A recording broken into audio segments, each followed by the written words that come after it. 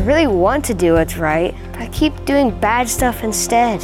Will God stop loving me for that? God will never stop loving you, but He does want to help you obey Him better.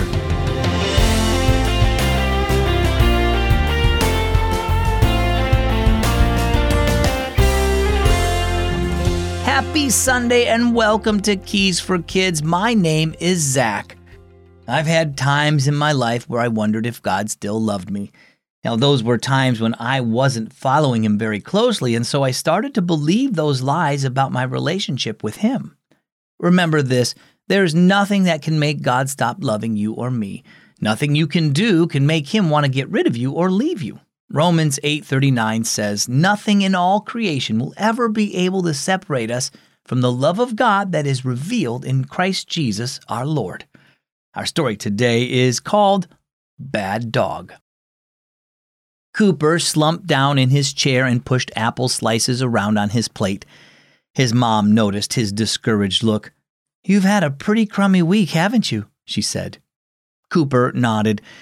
In just 1 week, he had argued with his best friend, gotten detention for disrupting class, and had to sit out soccer practice for starting a fight. Besides the trouble at school, he'd been punished for hitting his sister and lying to his dad.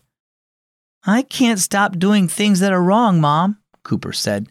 "I really want to do what's right, but I always end up doing something bad again.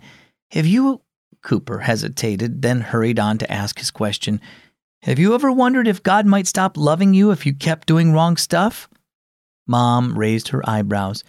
"Is that worrying you?" Cooper sighed. "Well, I just wonder sometimes.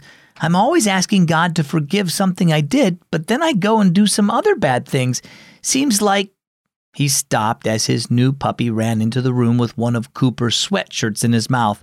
"Oh no!" Cooper exclaimed.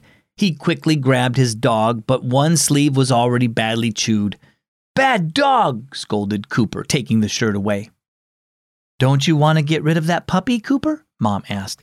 "He's always chewing things, making messes, digging holes. He's so bad. You really don't want to keep him anymore, do you?" "Of course I do," said Cooper. "I don't like it when he's bad, but he's only a puppy. I'll teach him to be good. He's mine, and I'm not getting rid of him." Mom smiled. "Don't you think God feels the same way about you? He doesn't want to get rid of you. You're His child. Jesus sacrificed His life so you could belong to Him. He's not happy about it when you sin, but He wants to teach you how to do better." Mom scratched the puppy's drooping ears.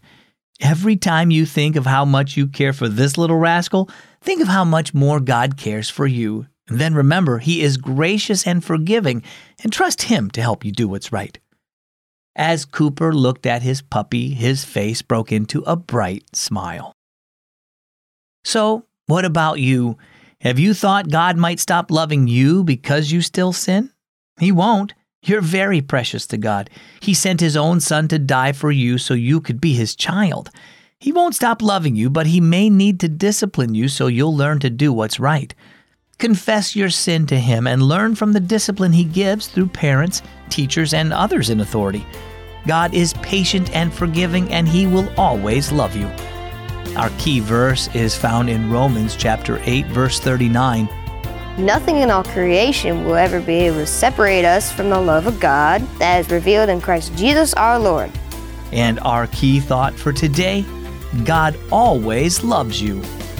You know, I love reading the Keys for Kids stories to you every day, and I sure hope that you love listening.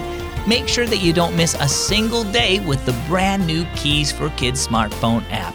Just get your parents' help and go to your app store and search for the words Keys for Kids. Well, as always, my name is Zach. Thanks for listening to Keys for Kids today. Don't forget to share it with a friend, and I'll catch you both right back here tomorrow.